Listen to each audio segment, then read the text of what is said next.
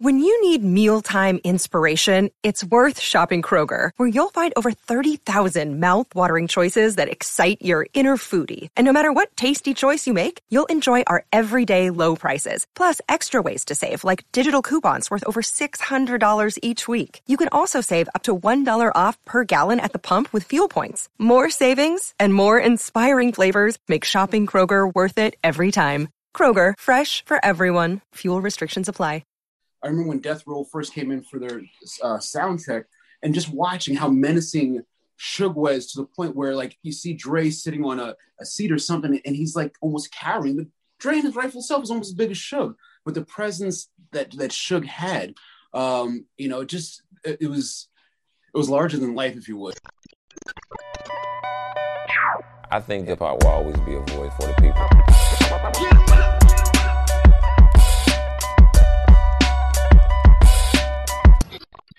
Hey everyone, I am Jake Payne, editor-in-chief of Ambrosia for Heads, and we have a very special guest with us today. Joining Reggie Williams, our founder and CEO, we have T. Eric, a very accomplished hip-hop photographer. Not only has he, documented hip-hop culture, but also skating. Some of your absolute favorite photographs that you've seen, that you've known, that have defined the culture of Tupac, of Biggie, of The Roots, of J. Rue the Damager, of Big L, on and on and on. T. Eric has been the one who has put our heroes in focus. So we are happy to have you join us today. I'm honored. Thank you. Thank you. Such a warm introduction. I'm like, wow, I did all that? Me? This little kid from the suburbs of Jersey? How's that possible? That's well, we're going to find out. In New York City or in LA, not in the suburbs of Jersey. No, that's dope. So what part of Jersey are you from? I grew up in Somerset, New Jersey. So I'm right next to New Brunswick, where Rutgers University is. So it's right in the hub of it all. I'm 1 hour from New York City, an hour and 20 minutes from Philadelphia. So it's everything's right here, perfect. And where I'm at, it's suburban area. Even though New Brunswick, you have a nightlife, you have the colleges and everything else. So you have the best of both worlds where I'm at. Absolutely. I'm sure you've logged a lot of hours on the Amtrak and New Jersey Transit, Northeast Corridor. Since 1992 to now. Many. It's just like second habit, I don't mind it. I mean, I'm grateful for it, because it's like I can get in the city, handle stuff, network, do everything, whether it's skate, hip hop, or whatever, just any kind of business, like even doing event production work, you're able to get in the city, handle your stuff, and just come back home. You don't have to be up in the grid of it. Absolutely. I'm glad to hear you say that. I mean, for me, I've always worked in either New York or LA, but I've never lived there. I'm in Philly, so I'm sure there were plenty of times we've been on the same train, both like trying to catch a few Z's on a late night home. Exactly. Making sure you stay awake on that last train so you don't get to that last stop and you're like, damn, another $80 cab all the way back.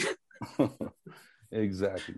I've been really excited to do this. I've been working on this platform for about 10 years now. Jake has been in the space for 20 years, and so I think we've seen just about every image imaginable, when it comes to hip hop, but oftentimes you don't know who is responsible for taking it. And so as I dove into your catalog, I started to see so many iconic moments. It just blew my mind, just to see.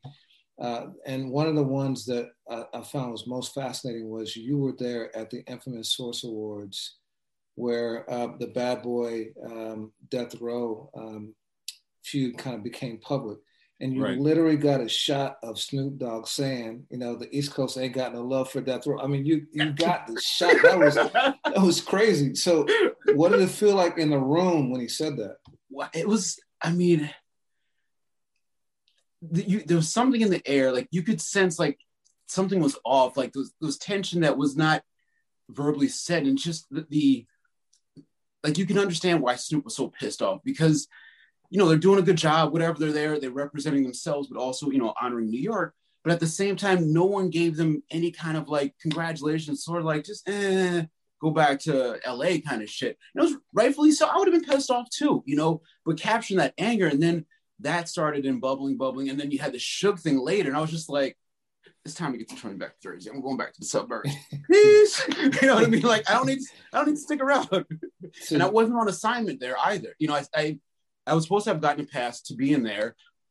No one got me the pass, but I knew because they didn't give me a pass, where my windows of opportunity were in terms of getting to Madison Square Garden. And I got there at the right time, and I just sat around for a while, you know. And then I remember when Death Row first came in for their sound check, and just watching how menacing Suge was, to the point where, like, you see Dre sitting on a seat or something, and he's like almost cowering. But Dre and his rightful self was almost as big as Suge, but the presence that Suge had, you know, it was larger than life, if you would, you know. And then watching just how everyone moved underneath Suge was interesting to watch. And then at the end of the show, where he was like, you know, if you don't want your, you know, CEO or executive producer all up in your video, and I'm like watching, I'm like looking back at Puffy, and I'm like, is he real?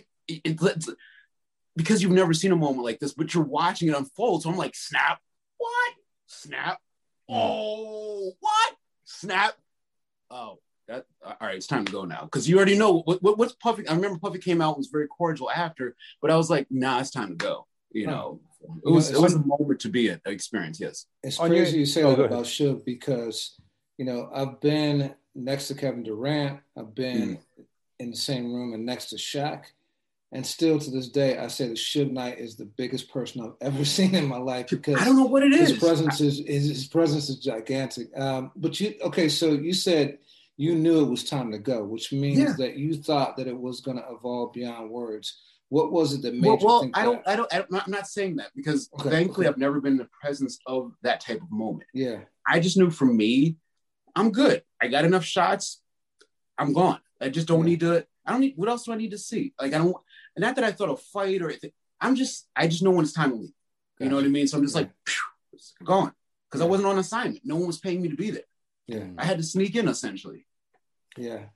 On your Instagram, you posted a photo of you, Dre, Suge, and I think it's Big Jake, who's no longer with us, all in a circle, and you're a few feet to the side. And I have to, based on what you just said, I have to imagine that was before the show started. That was during sound check. Oh, okay.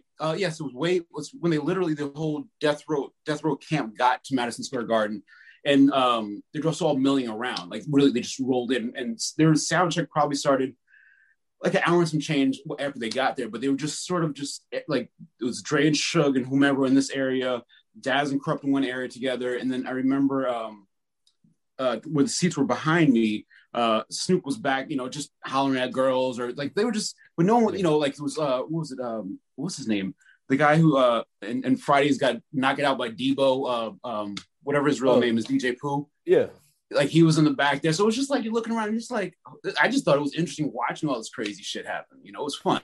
But the mood, I mean, and it just because that's a butterfly effect night for hip hop history, the mood and soundtrack, you could have never foreseen what ended up transpiring. No, not at all. Not at all. Not at all. I mean, yeah, you couldn't, because no one was a celebrity yet. Like, everyone had hits. But to me, like that night, let's say LL Cool J was there, that would have been a celebrity. Or I don't know, like, or some famous actor, like that would have been celebrity status. Everyone else was still sort of bubbling up, and you watched their careers evolve over 2 or 3 years. So there was no shell shock of celebrityism, you know. So everyone was sort of just, okay, we're still growing, but nothing has happened yet. Yeah. So you were there for that moment where it fractured, but you also captured a moment that you didn't realize it showed the togetherness that preceded that event. And you tell a phenomenal story about this photo that you had of Tupac, and you discovered someone in the background that was unexpected. Can you tell that story? Yes. It was interesting. It was the night, and we're talking about is in 1993, when I was in New York to photograph and write an article on Onyx, because they had, you know, the song Slam, and it was big, and I was getting it into Thrasher magazine. So that night they were performing with Public Enemy, I believe it was Ice-T and someone else. They were probably the first opening act or something. So we got down little after sound check, went on the stage. It was right before show, it was named sound check. We went downstairs on the stage, you know, shooting them different looks or whatever. It wasn't all the typical yo-yo. They just, you know, flow, got the shot, because it was all on film. And then I was like, and I knew we were good at that point. So, you know, I told them, like, said to them, you know, we're good. Like, just, I can go back to the dressing room. I'll be up in a few minutes or whatever, because I was unpacking my stuff. It was a good, beautiful energy. I was like, cool. I was happy. And then literally someone, you know, off the side is like, yo, come take our picture. I'm like, okay, cool. Just give me a second. And I just got my stuff together, went over to dudes. I'm looking at them. And I just went, no, lined them up. And then I'm looking and they got ready. And that's when Pop threw up the finger. And I was like, thank you. And I went back to the dressing room. That's all it was. You know what I mean? So it was on slide film. And for years, like I knew after a while it was Tupac, but there was this giant middle finger. So in magazines back then, you can't run profanity like with sign language. So it wasn't really something I was like, oh, I have a picture of Tupac, there has to be magazine interested. There was no interest for years. So I just kept putting it to the side, not thinking about it. But it wasn't until around 2012 when I was organizing all my slides to figure out what I'm going to do with it, because they were just organized. They were just in bins and boxes and bins and boxes. So I had to do my due diligence of organizing everything in sleeves and finally scanning it. But in 2012, yes, I literally, as I was writing stuff down, like, and I remember looking at the Tupac slide, and I looked at it, and I'm like, and I looked at it again, and I had to get a light box because I'm like, it just didn't make sense what I thought I was looking at. But first part was they all had I'm a bad boy shirt. I'm like, that's kind of weird. Why is Pac wearing I'm a bad boy shirt? Because it's not something I thought about in 1993, but in 2012, that makes no sense. So when I really, really stare into it, and I put it on the light box, look in the loop, that's when I start like just giggling about it, because it's like there's Biggie Smalls with this, there's Tupac, there's Little C's, D-Rock, Stretch, one of the guys from Junior Mafia, all wearing I'm a bad boy shirt in support of, Biggie singles, like, where it's like, I'm a bad boy. I don't know if it was from Supercat thing, but that was his catchphrase.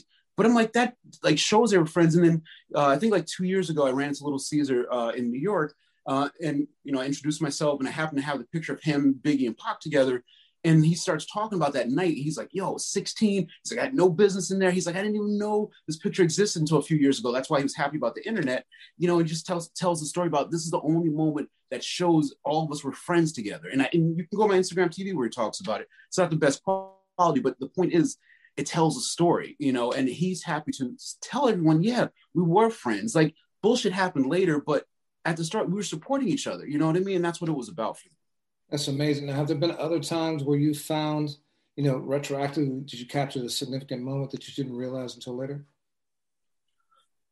I thought, I still have let's put it this way. I have a lot of negatives and slides still to go back through. When I first started the scanning process, or what I've been showing and stuff I have in the background, that started in 2012, when every few months I'd scan a batch, and it was just the stuff I'm like, oh, this is cool. This is cool. This just very fast getting through it to try and develop just a catalog to share. But I've also gone back and like taken second and third looks. And I'm like, oh, I forgot about this. Or there'll be moments of people together. Nothing I haven't. Well, I don't know what else is yet to discover. But there's a lot that I do have, and I even have, and I talked about this last week with someone. Like one moment that I know that I have, for example, is a moment of Beyonce in 1997 when she was at the Men in Black album signing at one of like Virgin Records or something in Times Square, where Will Smith was the main person there signing CDs or whatever. But Destiny's Child, they were all, not in the back, but off to the side, because they were on the soundtrack and they had the same publicist. And she asked me, hey, can you take a picture of, the girls are on the soundtrack? I'm like, of course, because I had worked with the label so much in terms, not them hiring me, but them at least giving me opportunity to say, hey, this is opportunity, here's opportunity, you make it happen. I made money off of making things happen by finding opportunity. So at the record signing, I went over to, line the girls up. So I have some simple group shots, of the Destiny's Children's together. But then, when the publicist like, oh, this is, and I didn't even remember her name at the time. This is so-and-so, she's, lead singer. And then I said, okay, cool. So, I put like, there was a grand piano or something that was behind her. So I just quick line up, and it's like, I got a couple beautiful shots of like early Beyonce, like almost Virgin-esque, and like, so stuff like that I'm just like, because I did my initial scanning of just because I wanted to sort of catalog of what I had of 90s hip hop and then some of the skate stuff later, I wasn't thinking about a Beyonce. I wasn't thinking about this moment or that moment or certain other people that I have, but I still have to take the time to get all the stuff scanned. And I'm not a one-man army in terms of my work and having to scan it, but I have a team of people that have helped me obviously develop the books and everything else that I'm working on. But yeah, there's I don't know what else is hidden in there, but it just takes time and money and energy to get it scanned and cataloged and go through it and properly index it like I've been doing so far.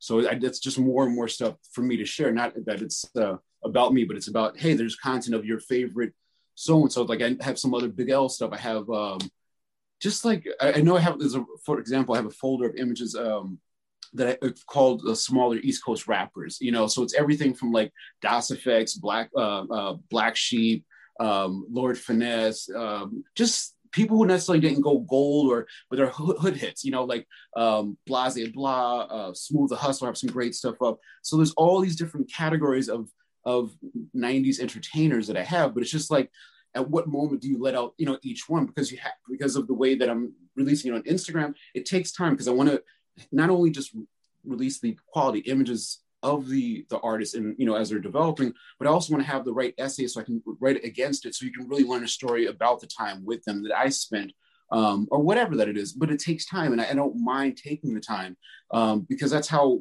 quality is shared. That's how like the books are shared, with families, or I'm able to tell stories now, or whether it's skate or hip hop or whatever, just my experience as a suburban kid exploring life, if you would. That's how I look at it. You mentioned the books and Instagram, and I love, you mentioned essays. I really value the words that you place next to your photos, whether it's an anecdote or an account from you, or, even last night, like the last thought in my head before I fell asleep was that Harold Hunter quote about money, which is phenomenal. And it enhances the photograph in the same way that photography and art enhances the music or the word. Just speak to me a little bit about your philosophy of those two worlds coexisting. Which two worlds? How do you mean? The word, the written word, and the image, the photo. I feel like I never really, well, it's important to allow the moment that's captured to speak for itself independently. So it's taken me time to develop my writing skills, and also linguistically removing myself to allow the story to tell itself. So it takes time, working with copywriters or editors, just people who help you to express what the moment is purely. So it's a wonderful thing to not only show a moment, but it's also in writing express like minor details, whether it's the smell in the air, whether it's a minor thing that you've learned about the person, that they only wear this outfit because they only have these many outfits, or just like little things, or just whether it's skate stuff, it might be something silly that we might have done, like skating, or just the more you can express in words or in written form, those things can be carried along with the picture. And it's interesting that coming up in my family, we all had family photo albums that we passed from generation to generation. And one commonality that I realized in all the photo albums, there's no captions, but everything that happened. Why is that? So I was the person in my family who was always taking pictures at family events. So I guess in some ways I was trained to capture a memory and tell a story in just one moment. You have to be calm about it and wait for it to really reveal itself, because you only have 36 frames on a roll of film, and as coming up, I didn't have a lot of money. Not that I didn't have a lot of, I had to be very thrifty because everything came out of my pocket and I had to earn everything. So one roll of film, 36 frames, I had to make that last, whether it's, capturing stuff with my family, or, going to an event, or even photographing weddings, because weddings in themselves paid for more hip hop photography to happen. Like that's the real, like hip hop didn't pay for hip hop. Wedding photography paid for hip hop straight up. So if you're a photographer, learn and understand wedding photography. It'll pay dividends. That's all. What was the first hip hop job that paid you? What was your first hip hop check? Oh, that's the easy answer, I think. Wait. It had to have been something in Thrasher. I know what it was. My first publishing in Thrasher when doing photography and writing was Ice Cube's The Lynch Mob in 1992. That would have been my first hip hop check from Thrasher. That's my first article. Yeah, that I wrote in photographs, and I photographed the group. They performed here at the local university at Rutgers University. So I arranged it because they were there, to get a photo pass and sit down, get time with them. And I did it. It was like 10, 15 minutes from my house, but boom, got it done. You don't have to go to New York. Like if you have colleges around you, entertainment passes you all the time. Like if you're in any kind of metro area, like figure out what is the stream of entertainment. Like you don't always have to go to New York. You'll have better moments, more personal moments when you're not in a big city, you know, because I remember, here's a great example of it. In St. Louis, are you familiar with the group Run the Jewels? Yeah. Okay, they're a little group, right? So their DJ, Trackstar, he's from St. Louis, and I know him from St. Louis because I used to manage tours that went through St. Louis. I used to have I just managed a 10-piece band and a rapper, and every month we'd take him on an 8-city tour, and I would oversee that. So when we went to St. Louis every month, Trackstar at the time was doing these mixed CDs, and he used to come and say, you know, do you mind if I interview whoever the artist was EPMD, Black Sheep, you know, Buckshot, whoever it was each month. Every time we came to St. Louis, he was already taken care of. Like, you know, I brought him in, him, as, you know, this lady always had dinner waiting for him, you know, drinks, whatever. He would do his video, do his mic interviews, and then he would create these mixtapes with people. And he kept doing it every month. And then, you know, he ended up like doing a mixtape, not because of me, but with Killer Mike at the time, a while ago. But his grind of making these mixtapes, just because they came through his town, allowed him to get leverage of doing interviews with people. Now he has a show on Shade 45, and obviously, you know, he's now DJing for Run the Jewels, but he also does a lot of his own things. But he just was very humble in his hometown. And like, for me, I could have been a dickhead, you know, not promoter, road manager, like, kid, get out of here. But like, nah, I know what that hunger's like. I'm going to make sure you get taken care of every time. Don't even have to ask. Like, you and your friend, whoever you need to come in, you guys need drinks, food, whatever. It's along with the band, you guys are good, you know, but it's giving people that opportunity of encouragement. Like, I see the drive, I'm going to help you get at it. You know what I mean? And that's why we're still friends to this day. So you mentioned, you know, taking photos of a lot of underground rappers who had not reached that kind of mainstream success. Yes. And you talked about Big L, you know, so Big L, his loss was particularly painful because he seemed like he was just on the brink of superstardom. So did you know who he was at the time when you took photos of him, and you know, did you see that star potential? Here's the interesting thing about Big L, and I photographed him in, was it 1993 at Columbia Records, because he had an album that came out sort of around the same time that Nas, like there was a bunch of acts that the Columbia Records released. So you had people like Nas, Boss, the Fugees, Big L, the Brat came out a little bit later. But I remember the album when Big L's album came out on Columbia Records, it felt so rushed that it was just like a part of the machine. And I remember, I'm not even gonna lie, I remember having the cassette tape in my car, and me and my boy were driving to a skate park in PA, and we're driving. I'm like, next song, like cassette, like this is whack. Next song. I got to the 5th song, and I was like, this shit is whack, and threw it out the window as I was driving. I kid you not. Like, that's how whack it was. But then when he came independently, Rawkus picked him up, he sounded like a completely different person. I'm like, yo, who the fuck is this? I'm like, that's not the same dude as Columbia Records, like that I threw the tape out the window, you know? But and at that time, I didn't photograph him as he was doing like Ebonics or whatever, but I did photograph him on the set of, there's a video set of something, but he was just in the background. I got a couple of really great shots of him that I'll probably release soon.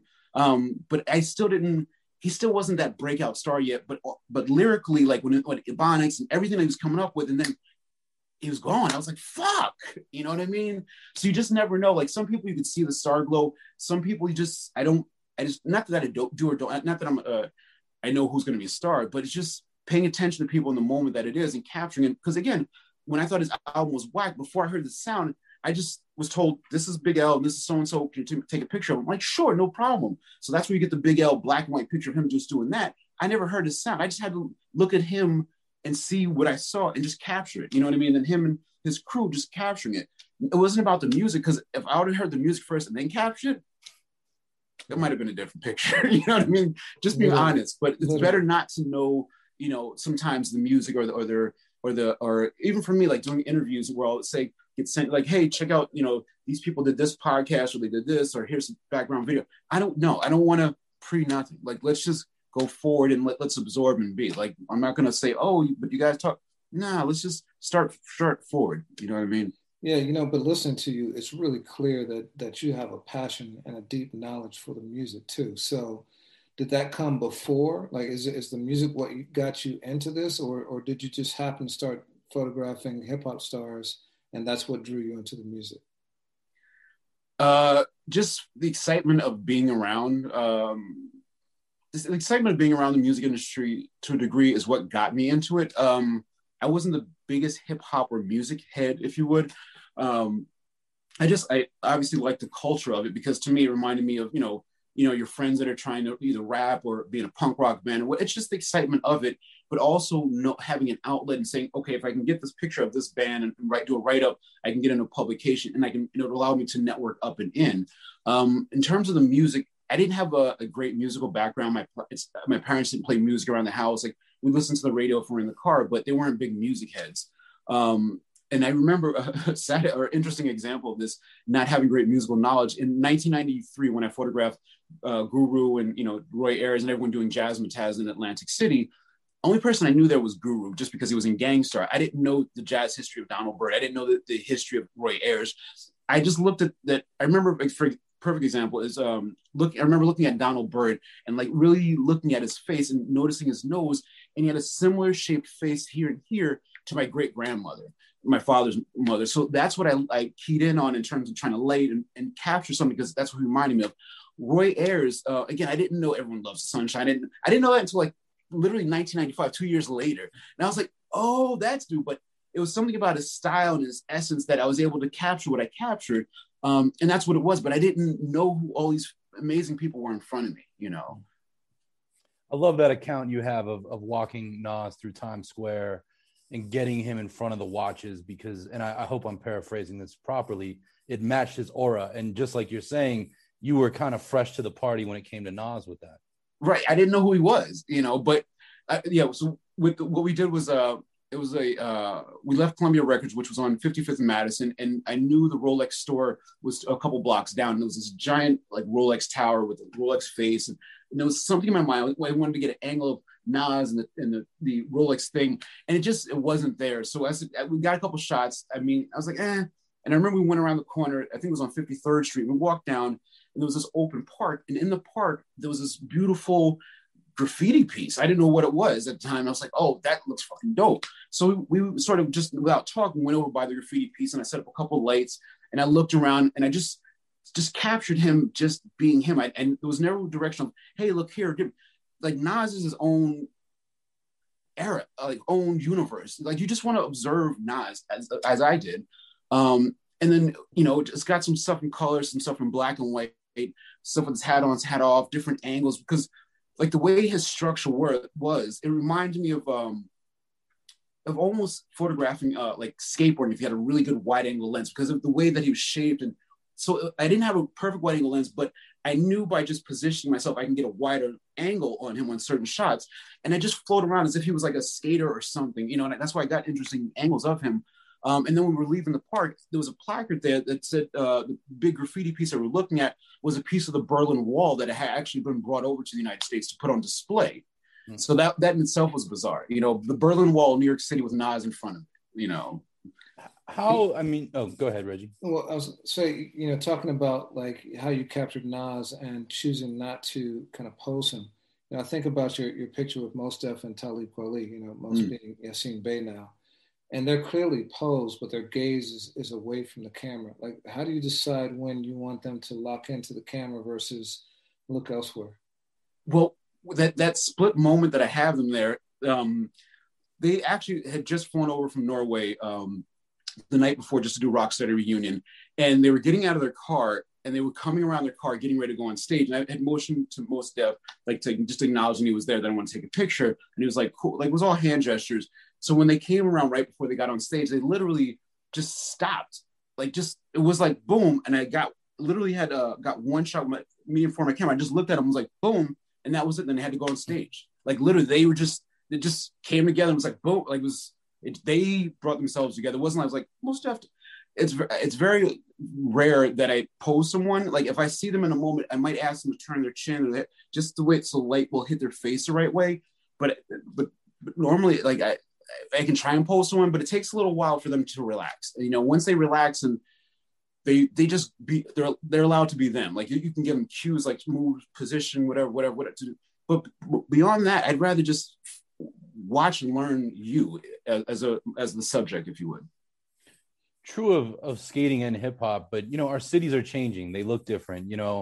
The Rolex iconography, and that couldn't happen that moment with Nas today. Has that been a challenge for you with your work today of finding those raw elements that match your subjects? No, I don't. actively photograph anymore as a profession. Right now I'm doing a lot of licensing, but I still capture moments every day. Like it just you see moments that you want to capture. I mean, even I think it was last Friday, I was at the store Lambs in New York City, and there was a gentleman doing these carpets like with yarn and this machinery, and it was amazing to watch. And just to watch a gentleman like doing this beautiful carpet, like crochet style with bags of yarn. And I was giggling because I also crochet and I make hats. So it's like you get in the zone. It's I don't know if any of you guys fish or anything. It's been a while. Okay, so you know how it is. Like you'll go to a store, even though you have enough lures, but there's a couple more just in different colorway, or just this little bit. So you collect yarn, like with yarn, like fishing equipment. You should collect it because you're going to use it. So the way that he was just poised in the store, like making this beautiful carpet with this machinery, like capturing that moment of him being so intense, the supplies around him, and even to the point where I photographed his shoes with clippings of like yarn over his like these specially painted Reeboks or whatever, but you can always capture a moment. You don't have to influence a moment. You just have to watch and observe, and you just capture it, So it's I don't think there's any challenge. I think it's just adaptability, because every day it's always something different and new. So you talked a lot about watching, observing your subjects. How do you see people differently with your naked eye versus through your lens? I think when I start with just my eye by itself, I'm more observing the person in their environment. And I think once I bring my camera up to select when that moment is right, I think I'm more zeroing in on framing more than anything else, because I've seen and observed, like, okay, there's this section that I want to capture. If I was shooting my photograph myself, I'm like, okay, this is where I want to capture it to here to here. So I'm just paying attention to the space, but then I'm focusing in on like, okay, where's the light at? Okay, that's a better light on my face, or like certain little minutiae, and then it's just like you just capture it, So it's definitely just paying attention to it, observing it. So I'm not just wasting, I can do like 1,000 shots, like, but or I can just be patient. It's like, okay, cool, and just it's right because it feels right. It's not pressured or forced. And even just in a regular iPhone. Yeah, and you took a lot of photos of Tupac. What do you recall about him when the cameras weren't pointed at him? Well, he is a very wise person, very smart person. My observation is a few ways of observing him. One, because it was a press day, because the Box Music Video Channel, this is in 1994, I'm recalling, you had the real, TV cameras and like the paparazzi and everyone just rushing him like to do this, do that. And it's just like, he knows how to play for the camera, for the spotlight. But then when the cameras are down and the spotlight's done, when they're changing film, like it's him and his boys, it's just him and his boys, and he's focused and he knows what he's doing. And then when the cameras are back up, he's making sure he's by his boys, doing this, doing that, making sure the camera, like he's tight enough in so this boy's going to get on camera. Like he knows, because he's an actor, he knows how to work the camera. And then, again, like, whether it's time to give the thug life, to give the middle finger, to give the, menacing black man look that you expect of me. And then it's like, once it's over, he's just like, and that's when we laugh. You know what I mean? It's like, all right, well, that's when he's going to go with his boys. That's when they have their moments. The press leaves them alone, everyone else. And those are the moments like where it's just like, you take the mask off and you're just like, this is some bullshit again. But you know what? 2 million is going to hit my account in a minute. So it's like, you have to play it. You have to understand the characterization of a lot of our better icons and how they play the role. I mean, because again, Tupac was an actor. He studied acting and he knew how to develop characters. Old Dirty Bastard had a bunch of characters. I'm trying to think who else is a great character. Mos Def, Yasin Bey. He's an amazing actor, in his own right, outside of, being a lyricist. I remember the first time that I knew he was an actor was, this was in 1995. And I didn't even know his real name. Everyone just called him D at the time. So I first met him when De La Soul was doing Stakes is High album. So every night I would leave the Source, go up to Platinum Island recording studio where they were recording, not so much to hang out with De La, but my friend actually managed the studio. So I'd go up there, we'd read books, puffy, I'd say hi to De La, bullshit, D's hanging out. So this was going on for a couple of weeks. And I remember one morning I was leaving Jersey for New York and the TV was on in the background and I heard Bill Cosby's voice and then I heard D's voice. And I'm like, wait, nah. And then I heard a Cosby voice and I heard Dee's voice, and I looked, I'm like, yo, that's Dee from the music studio. So I started laughing, and the show was Cosby Mystery Show, which I didn't even know existed. I remember I went to the city that morning, early afternoon. I was skating down from the train from Port Authority, which was on 42nd. I'm skating all the way down Broadway, and I get to 25th and Broadway, and there's a park on my left-hand side, and literally Mos Def is sitting on a park bench reading a book with his dry cleaning next to him. And I stop on my board. I was like, yo, D. He's like, yo, what's going on? I was like, yo, tell me why I just saw you on TV. He's like, what? I was like, yo, I'm with Bill Cosby. He's like, starts laughing. He's like, oh, that's some old acting stuff I used to do. I was like, what? He's like, yeah. I was like, all right, whatever. And I was like, I'll see you this evening. And I just skated off. But who knew? But again, I didn't know he was Mos Def, or he was just D, one of De La's boys at the time, So it's just, he's a seasoned person. He's been a seasoned person. Yeah, I saw in one of your videos you talked about Tupac with some kids and how his demeanor changed with that. Can you talk about that a little bit? Absolutely. When this was in Harlem, and again, the news cameras were taunting him to do this and do that, so they can just get all the footage that they need. And at this point, there was too many kids around him, and he was just like, just not that he was rude to the media, but he just focused on the kids that were in front of him and just signing autographs and asking questions, and the parents were coming over. He was very one-on-one engaging in every moment. Like, yeah, he had a cigarette in his mouth. He wasn't smoking it, and a 40 under his arm, but he was more interested in talking to you. Like, how is school going? How is this? Because that was a neighborhood where he was in elementary school, so he knows the environment, but he was truly engaging, with his community. It wasn't about, it wasn't about celebrityism, about the music. He was happy to be one-on-one with his home community environment of where he lived in New York, and now that to him was more special than anything. And it was beautiful to watch, because it's like you see in his eyes the one-on-one connection with the kids or the people around him. It wasn't like, hey, let's make a paparazzi moment. No, like, he didn't care about the cameras around him. And he showed you, because the cameras are still around him shooting him. He's focused on them. And that was so more important to him. You mentioned De La Soul and Q-Tip, and you have a series, but you have a shot of Posthumous at the turntable pulling samples or something in the studio. You shot a lot of your subjects in the studio. I'm going to ask you a question that folks ask me on the journalism side. Right. Having been in the studio, did you ever hear something music-wise that the public didn't get to hear that you wish we did, or that blew you away? Yes.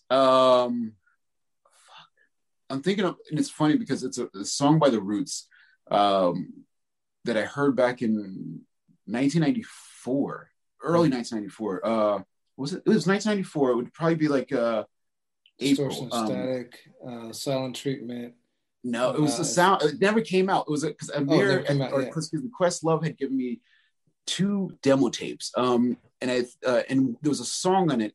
It was called The Ultimate Jewel. And when I heard it, like, it just blew, like, the whole Do You Want More, like, all the remixes, they kept giving you so much quality music of what they've been creating. So they developed so many beautiful sounds. But there's this one song, I think it's The Ultimate Jewel, that I can't find it anywhere. And I lost the cassette tape, and I still ask Quest when I see him. He's like, oh, it's going to come out on this. It'll come out. So I'm like patiently waiting, because sonically, it was so fucking amazing. Like, that whole Do You Want More album sonically was just some next level. Like, if they can make more albums that sound like that, it reminds me of like classic rock, like when you have a really great music system and you can hear all the layers of sound and like attention to detail. Like, that's what The Roots, put out on that Do You Want More album. And they have a new release coming out, I hope sometime soon or by September.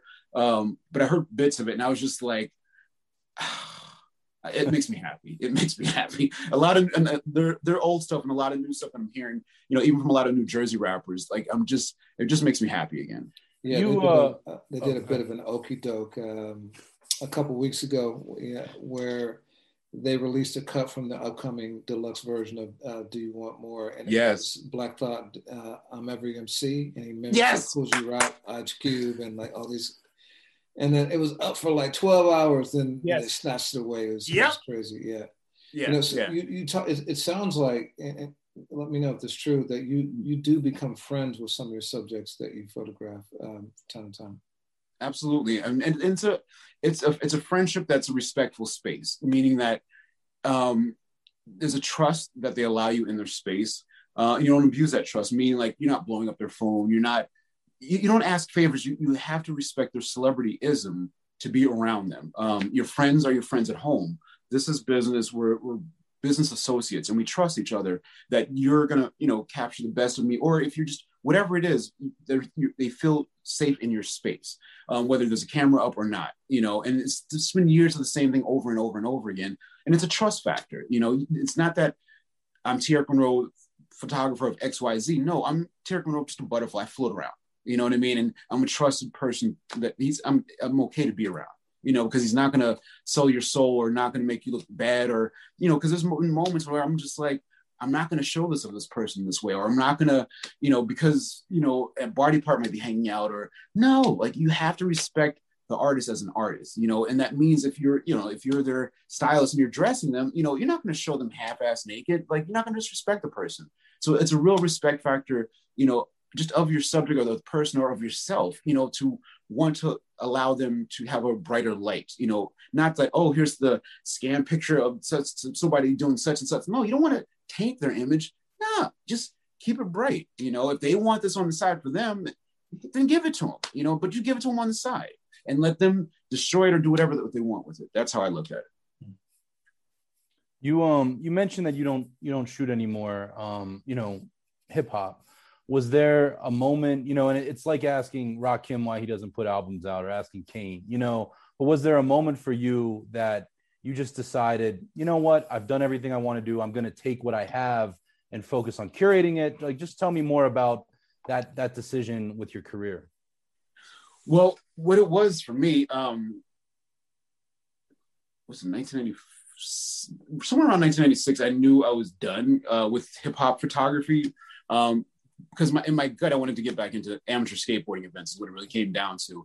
And it's like I was planning it out, like, because I ended up starting an amateur skateboard league that went from 1998 to 2005 across the East Coast. And then we had two different amateur series, one for older guys that was sponsored, and then one for younger kids and families, like a family-friendly environment.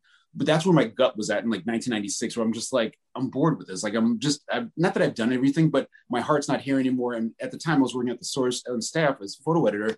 And I didn't like the politics anymore. I didn't like the bullshit. And it's like, when you chime in with like humanity, they're pushing back like, no, the streets want up. I'm like, oh, word.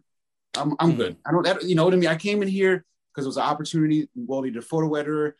I understood what needs to happen on a monthly, basis. And I also know enough photographers who haven't had a chance to be published that they should be published. And that's why I'm here. And I literally had an open door policy. Like, if you're more than halfway decent, you're competent, here's an opportunity. Here's an opportunity. It's not always the cover. It might be, a small little quarter section. It might be a half page. It might be, it's the fact that you're getting your foot in the door. You know what I mean? Because that's what it takes. Just get your foot in the door and keep going, and that's how I had it until, it kind of went haywire. And I was just like, what was, and I'm grateful that I left when I left, because it allowed me to open the door, for amateur skateboarding events, and like it created a lot of community over so many years. And for me, I also, in the first 2-3 years, you can look at old skate flyers that I did, but I had record labels sponsoring the skateboarding events. I had Bobby Digital banners at events. I had Jizza posters at events, because I knew where the record label money was in terms of promotional dollars. So it's like I'd plaster a skate park with posters, stickers, giving promotional CDs away, in addition to giving skateboard product away, and then when Activision came out with the Wu-Tang game and Tony Hawk Pro Skater that same year, they brought it to me to help do grassroots promotion. So I'm like, yeah, skateboarding and hip hop video games. Yeah, I already have a platform to create, video sampling booths or whatever. And then I took that and allowed us to go to BMX, snowboarding, whatever kind of events, set up the same booth. And at the same time, do cross promotions for the record labels by having their cassette tapes and stickers at the snowboard, surfing, whatever events, So it's just that same like hip hop mentality, you just cross promote it different ways. You talk about Wu. Oh, go ahead. You talk about Wu, and you've got an amazing photo of Ghostface and Raekwon. Yes. They've had a long-standing relationship, and I didn't realize until I watched the Hulu show Wu-Tang, I think it's the American Saga, that they did not start off that way. They started off as pretty bitter rivals. So, what did you recall about their chemistry in person? It was beautiful. I didn't. People have told me about the Wu-Tang Saga, and again, I chose not to watch it. for no other reason than I just didn't want to see it. You know, my moments with any Wu-Tang member that I've been or had the honor of being around has been genuine moments. But Raekwon and Ghostface, they have beautiful energy together because their sound, they're opposites for a reason, you know. But when you take those opposites and you find a way of blending them together, that's why they make such beautiful music. And when I understand about the documentary, they weren't the best of friends, from what I understand, you know, and understanding that, like, having to be able to come together on opposites and work together, like, there's such beautiful synergy that you create. You know, it's like Marvin Gaye and Tammy Terrell, or, you know, you name it. Like, that's the beauty and fucking amazing lyricism that they pull out of each other based on opposites, you know, and that's how they've grown their career. And when I'm around them, you know, it's the typical thing where they're like, okay, get our picture done. Like, okay, you want this, you want this, you want this, you want this. Okay, we're done. Like you got the hip hop moment. Now you're gonna just go to the next thing. And it's like, yeah, you got that. But then when it wasn't about the just I didn't know Raekwon and Ghostface. I knew of them, but I didn't know them. So it's a matter of observation of, like, you know, once they're done the typical chaos, like, what do you blend into? Like, what do you fall back to? And it's like when they fell back into, that's when I got the moment of them against the wall, like leaning like this. Like, that's when I got, you know, Ghostface really looking in and like relaxing, and you're like, wow, like you could see in and through him on such a beautiful way. Like, you can hear his words through his face, you know, like, so I'm grateful that I got those moments that I got of them, like, by being patient enough to just chill and just wait, you know, and just allow them into me, allowing me into their space, if you would. You mentioned that position at the Source during, you know, the true glory years of the publication. Was there a decision you made, whether it related to your photography or, like you said, putting on others, empowering others, that you're especially proud of, or you think was, you know, proved to be deeply impactful with time? This was interesting. The Source for me, it was interesting because the Source allowed me in early years, like starting in like late 1993, to always just stop by their office. Not that I was on staff, but, you know, I was friendly with enough people and I didn't have an office in New York, and I'm, again, an hour and change away from the city. So I was able to drop my bags there for half the day and go do this, go do that, and then come back and grab my bags, do this. They just let me have stuff there. So I had mad respect for them in that sense. So when I got on staff and I started seeing the evolution, the Source evolved a few different forms, but definitely the 96 into 97 era of when they really took that gloss look up. I remember, I think the last issue I worked on was probably the Suge Knight issue, and I think I have it here. And even at that time, like, this was like the last issue I worked on, and I remember being so done. And I remember we had switched offices, like we got a brand new building and they got all this new money, and I was just like, it just didn't feel the same. And I was glad that I'm like, it's about skateboarding, but it's like, I'm grateful, you know, that the Source grew and evolved and gave a lot of people a lot of opportunities in terms of writing and photography and just developing their craft in so many ways. But it's also interesting from an outside perspective when I left, watching the slow decline and who was involved, you know, and why they were involved, and just how it just not destroyed the industry, but shit just fell apart, you know. And it didn't have to fall apart, but it was based on egos, you know. But that's why I was glad I was away from it. And like looking back at it now, you could see the decisions that were made that made things sort of fall apart, you know. And it's sad. It was over greed, and at that point, everyone was making so much money. Like, how much more money do you really need to make, you know? But that's on them for them. Yeah. You know, you have one of the very few, you know, so scour the web, photos of Lauryn Hill and D'Angelo together. And in my opinion, yes, it's maybe the most iconic one. What do you remember about their chemistry together? I mean, it's that night in particular, their chemistry is just beautiful soul babies. Like if you can just take their genes and just make other babies, like yeah, Lauryn has great Marley kids, but come on, splice some, you know, D'Angelo Hill kids together. Spread the love to the world. But they were just beautiful energy, because this is 1996. You know, D'Angelo has a nice buzz, and you know, Lauryn is at this point. 1996. She was writing for Aretha Franklin, working with Clive Davis on Aretha Franklin's album. Yeah. She was also working with Common Sense at the time, right before he put out Retrospective of Life. So she was like in this new executive businesswoman role, in addition to working on, Miseducation of Lauryn Hill. So her essence and beauty, just like, it was beautiful that night, because you had Lauryn Hill and D'Angelo together, and then you had Maxwell and Lauryn Hill together, and then you had pictures of Maxwell and D'Angelo together. I'm like, can the three of y'all just make an album where I can just cry all the time, just want to be in love? You know what I mean? Like, seriously. But it was, like, even Q-Tip was there that night. It was just beautiful energy. Angie Martinez. I'm trying to think who else was there. But it was just a lot of beautiful energy that night. And it was so Lauren was getting an award for something in Black excellence from some kind of African-American museum. And her mother was there, and her mother glows like she glows. So it was just like all this beautiful energy. Like, if you could just pollinate that over and over again, like, you'd have some beautiful fucking everything, Yeah. So I was happy to capture that night with them. So you mentioned Erykah. I had the pleasure of attending what I believe was her first ever showcase in New York. It was about 3 weeks before Baduizm dropped. It was at the Soul Cafe. Wow. Malik Yoba, you remember that spot? Malik Yoba. Yes. And you have this photo, and I'm wondering if it was from that night of Erykah. She's looking regal, and it's 1997. Was that the night, or no? When did you take that photo? I took the photo in 1997, but interestingly enough, that was captured here in New Jersey at the PNC Bank Art Center. That's actually her in concert. Oh yeah, I was at that show too. Yep. Yeah. So, but somehow I just lined it up, from far away, and I got these beautiful moments of her, where she's just, Erykah's just Erykah. And here's another time where certain people are around you, but you don't take their picture. So 1996-ish, when the Roots would play Irving Plaza all the time, Erykah Badu was always at Irving Plaza, during these Roots jams shows.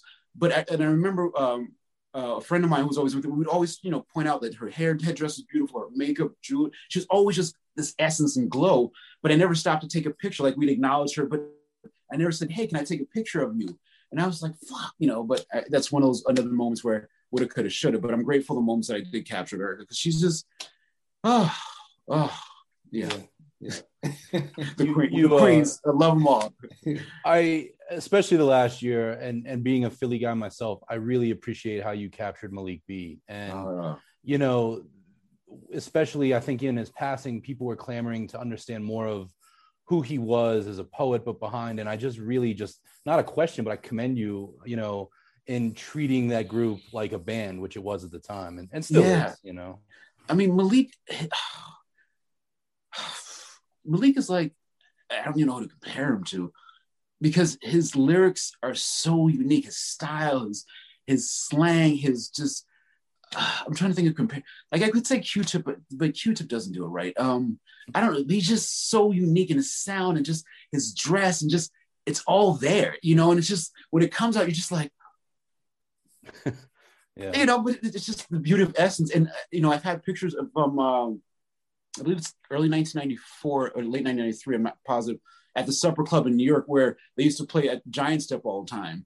And it's just early stuff with Tariq and Malik. You have Leonard Hubbard, you had Scott Storch playing, the Rhodes. And it's like, that was the early roots. And so for me, I was watching them like a fan, and capturing them like a fan, because they were so unique. And I was happy to see a band with such quality sound that wasn't typical boom bap hip hop, Reggie and I, at the years at Ambrosia for Heads, we often, there were certain artists that you really can't seem to get without sunglasses. And right. when you get an artist with not wearing their sunglasses, it shows you everything you need. And I think Biggie is so emblematic of that. And you have some really, we've talked about Tupac, but you've got some shots of Big that, are really incredible. And I just want to, did you ever know at the time that you would be showing a window into this person's soul, Not at all. Like, I never thought history forward in any of this, because there was no internet to remind us of how time moves so fast. So our only reference of time really were magazines. So I hadn't been involved enough to understand a 5-year gap or a 10-year gap. I was just 1992 to 1998. It was just like, by 1998, with what, do we have an email yet? Yeah, we had email addresses by 1998. I did anyway, but it's like that short time, I didn't think about what's this going to be like in 20 years from now? Because I was like 21 to 25 to 27 or whatever, during that time period. So I didn't know what 37 was going to be like, you know, and I didn't think history forward, you know. It's just a matter of capturing it, just because you have the opportunity to really capture it, and hopefully it goes in a magazine or it gets licensed somewhere. And that was pretty much the scope of it. Like, you're hoping something would happen with it, and then 2 months later, the next person's hot, the next thing's going on, you just shelve it.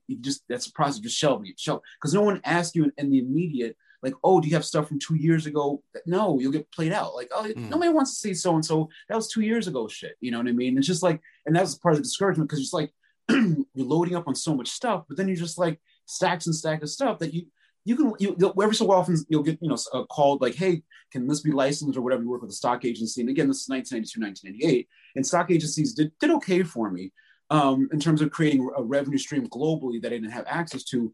But beyond that, like, you know, like, we don't think that much forward, and it's hard sometimes, you know. But I'm grateful being in the future now, being able to look back with clarity, and part of that is being able to write about the moments. It helps you bring out more and more moments. The more you can write, the more description, and then you know, leave it for a day or so, and you're like, oh, you remember more and more about it, and then like you really get into it. So you're able to craft in words, you know, sort of what you do, and you know, whether it's fine painting or a great photograph, we have depths of layer of substance that you can really bite into and share. So one of the images of yours that I found really striking and intimate was a big pun. It's in black and white, and you know, he's sitting with his son. Like, you capture him at home with his family. So what do you recall about Pun the man? For me, Pun was very quiet, because my relationship was with Fat Joe, who I'd known for a while. And, you know, I was around Pun and cordial around Pun, but the relationship was like more Joe and I. So for me, Pun, he was more in the background. It's kind of like Cuban Links or some of the other guys in Terror Squad, even though Pun was coming out on his own. You know, he was just a quiet guy to me. Like, I didn't know anything about him. Like, I didn't know anything about him other than he was a great lyricist, and that was it. And he was, you know, Boys with Joe, and Joe was developing his career. So it was very distant, but at the same time, this time when I was at their house, what were they even doing? I think they might have been doing a segment for The Box with Angie Martinez. That's exactly what they were doing. So when we got to his house, it was in the South Bronx. We got out the car, went around to the front of his house, and Christopher, or, you know, Dragon Rios, he was literally like waiting for his father, like super antsy. Like, his father was home, and, you know, his father to take a phone call. So he has father to get the house phone, and he's sitting down, and like Christopher's like sitting there, just like waiting for his father to be done, like with his big Godfather hat, with this, just like, you know, just waiting for him, you know. And they both had, I think, the Yankees hats on. And then, you know, as soon as Pun, like, there's a whole segment that I didn't air where it's like Pun's on the phone, and then you can see the heartbreak, or something's really disturbing about the call. And it's like, he's like looking down, and like, he did not break character, but he was just like, the call wasn't going well. But when I would never share that, I've shared it with his family, you know. And then once he gets off the call, he like looks over to Christopher, you know, and then he literally leans over, and he like gets the hat and like gives him a kiss on the cheek, you know, like showing that love and affection, like, you know. So that moment of them by themselves, like really in that moment together, you know. And then the subsequent moment, I might have shared it once, like where he leans over and gives him a kiss. That's just a beautiful moment of people, you know, let alone it happens to be hip hop, you know. So it's like bringing the humanity, the humanity side of hip hop, or just the humanistic side of who we are. You know, we're not, you know, mad all day, or not drinking all day, or not, you know, like there's a side when you go home and you take care of your family, and like, you know, you're part of your family's life, and like, that should be. I like being able to share that. You know, there's a picture that I have of Posthumous and his daughter Ayana Monet from 1996, where they're outside of MTV Studios, and she has his lanyard, and she's literally just spinning it around. But and it's a moment where, because, you know, her father travels so much, that they're just there together, and it's just that, you know, 2 minutes of them together before he has to go, what made the world to her. You know, she just spin her father's lanyard, just like, oh, I'm here with daddy, you know. And I've published it once with Pos's permission. And I remember I termed something just like love or something, but because it was such a genuine moment, you know. So it's like I like sharing as much as I can to show more about us as people. You know, we're not just one dimensional, that we only just do journalism, we only just write music. Like, no, we came from something, so let's celebrate what we came from, whether it's our family, or, you know, or our offsprings, or whatever. Just celebrating your community and being happy about it. It's not just about being mad all the time, or throwing, you know, money in the air and wasting money and doing all this silly, anyway, Yeah. you know what I mean? Well, so first of all, that's amazing. And on the complete opposite end of the spectrum of that black and white, very quiet, intimate photo is your deeply colorful, big, huge, bombastic personality shot of Missy Elliott in her space. Yeah. What were your thoughts when you first saw that get up? Because that was like unlike anything before or since. It was beautiful. And I say that with such pride because I remember getting on the video set and I didn't know what I was walking into. It was a typical thing where, again, publicists, like record labels don't want to pay you to do shit. They're like, hey, such and such is going on, if you happen to be interested. And I'm like, all right, whatever. So, you know, I happen to go to the music video set, typical Hype Williams set where it's super, super bright all the time. And I remember walking around and I don't even think I saw Missy Elliott initially. I saw Keisha from the group Total because I actually went to high school with her. And it's, you know, I used to see her all the time. And it's like typical me, you know, bullshitting with Keisha from Total, just sitting around. And then I think it was something where like I sort of looked over and then I see like this giant anime character, you know, I don't know if I'm saying it right, you know, Missy Elliott in her get up and then seeing Little Kim in her get up. And I'm just like, what the? And I started laughing about it, you know, and Keisha was laughing with me. And then I ended up, you know, walking around the set and like looking around and then you see the bright, like, I'm like, what is going on here? Because, you know, at the time, I didn't know the song, I didn't know the concept, but I just was watching something that you're just like, this is something that's it's right. It makes because Missy's the only one that can do it and corral her girls to do it along with her. And you know, Hype Williams captured it the right way. And it was just one of those moments where it was like larger than life moments that made sense. Like it wasn't someone you know, like trying too hard, like because you know, Missy just did, you know, I Can't Stand the Rain, and all think about it, all the different costumes. So she just creativity wise brought it to the next level that made sense. You know, like the Speed Racer anime that you know, whatever that is considered in terms of art form. But she's just like she's so fucking creative. You gotta love her. Absolutely. You know, I want to make sure there's two questions I want to ask you about your books, and one being, you know, you're very active on Instagram and you do it with tremendous curation, but I feel like for as much as folks, you know, steal and reshare and these images live on through the internet, there's a newfound need to hold tangible things. Right. And can you just speak of this, you know, what you've realized in publishing, you know, several volumes of your books? What I've learned, wow, where do I even start? I'm glad that we because I work with a team of people, like a small team, that actually help to, you know, self-produce the books, but you learn everything about the business of publishing, from, you know, what does it take to get a book, you know, together, like finding self-produced options that are available to you, understanding like working with a printer and like mistakes and all these things that if you go to a book publisher, you don't learn these things. They give you a little percentage, hold out your rights for a long time, and you don't learn the actual business of it. So now I'm willing, you know, I always tell people like, yes, you can do it. I give them tips of do this, try this, like just take your slow, it takes a long time to develop a book because you have to make sure each image is scanned properly, touched up properly, that the writing is right, that you're working with the right copy editors to make sure the book is sound, if you would, that it can stand the test of time. And then visually making sure it has the right balance. So there's a lot that goes into it. But I like having the tangible assets where people can literally not only have it on the dining room table, but they can, you know, it's PG-13 or PG, like they can read it, you know, and people have told me where they've read it to their families or shared it as gifts. And even making the gold book where we only made 100 of them, which is the Rare and Unseen Moments of 90s Hip Hop Collector's Edition gold book. And we only made 100 of them, but working with the printer at GM Printing in Massillon, Queens, who actually manufactured the book for us, he took his time. KY is the gentleman's name at GM Printing. He's a master craftsman and he's been doing it for years. And we would sit in meetings and he'd take out all these different materials and like just really show you what you can actually create in terms of a book, like showing you different types of binding, you know, different types of silk or different types of paper. Like it was such an amazing education. Like I have to go to craft school, you know, for the education that he gave us. So now I'm able to pass that education on to the next person if they want to develop a book, not only like these, but just bigger ways or more creative ways that are you were able to make a book that I didn't know walking into it. But thankfully, we were with the right person who wanted to teach us about, you know, publishing and making something new and different. Because to me, to have tangible things like books or photo prints, or even, licensing for albums or something, people want to hold on to something, to want something to collect, to share and share of. Like Instagram's great, and I love social media, but there's a time when I put my phone down, and I want to actually be in the real world, So it's also sharing in a way in space that's outside of the phone, So another example of that is, this Saturday coming up, I'm a part of, a Vans footwear release called the NJ Brick Collection. And a part of the collection is a photograph that I shot of Redman in 1997, because Redman's from Newark, Brick City.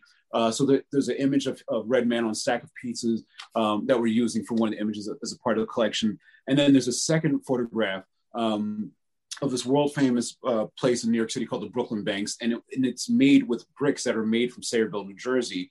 So Sayreville, New Jersey was known for making bricks that can be found in buildings, as far north as Maine, far south as Richmond, Virginia, and I don't know how far west. But all the bricks, for the Brooklyn Banks and all these famous skate spots were made from Sayreville, New Jersey. So that's where we're making the NJ Brick Collection. But the second shirt that's available as a part of the collection is a photograph of the Brooklyn Banks that was taken in 1988. And you see a skater, skating the banks or whatever. And there's people sitting on the wall behind the banks. And then behind the wall, there's a guy holding a camera with a blue hat. Hold up, that's me in 1988. I swear to, and what's interesting even more so, the day that picture was taken of me standing at the Brooklyn Banks, getting ready to take a picture of a skater, that afternoon, I took a picture of the first woman to ever skate in the Eastern Skateboarding Association competition at the Brooklyn Banks. And that picture got published in Thrasher magazine. And that was my first picture ever published in a magazine when I was a junior in high school in 1988. Damn. On that same afternoon that I'm on that t-shirt. That's a part of the Bricks collection that's coming out this weekend. Man. So you mentioned finding the Tupac photo and, there's other Big L images. I want to ask you a similar question to close. Yes. In compiling your books and in doing all that you've been doing, what have you learned about yourself, or what have you learned about yourself during those years that surprised you? Actually, I learned a lot. Well, I'll use these last few years when I'm really paying attention to it. But what I'm paying attention to was my level of detail from 1992 to 1998 that I didn't recognize at the time, meaning that how I focused in on like people's eyes, their face, their skin tone, like really capturing people's essence that I didn't realize, because for me, I was speeding so much through life because it's like, you got to do this, you got to do that. But I didn't stop to like really study my work. It was sort of like you just did it as you went along.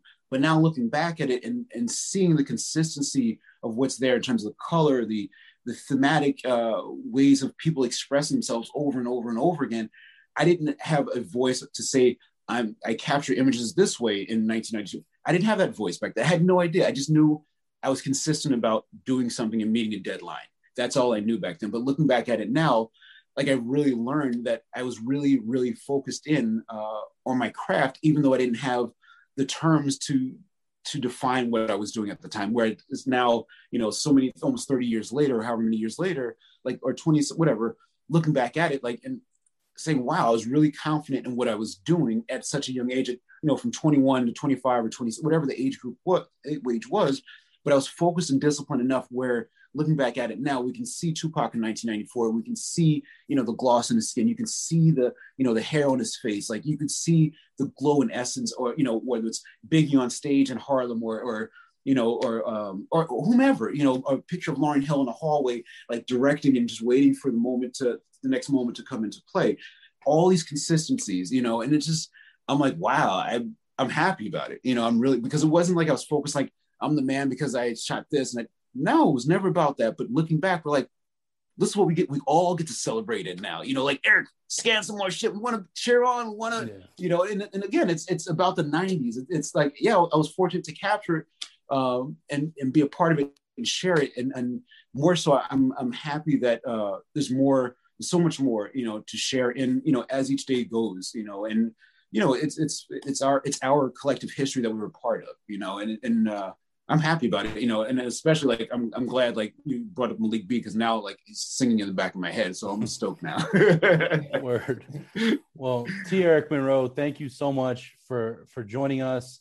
The book is Rare and Unseen Moments of 90s Hip Hop. There's multiple volumes.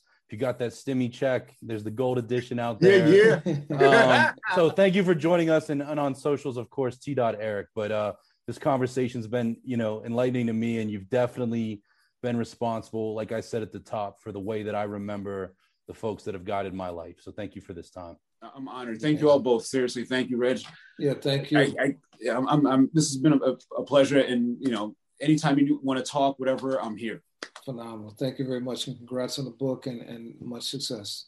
Thank you so much. I'll speak with you soon. All right, take care. Peace. Be well.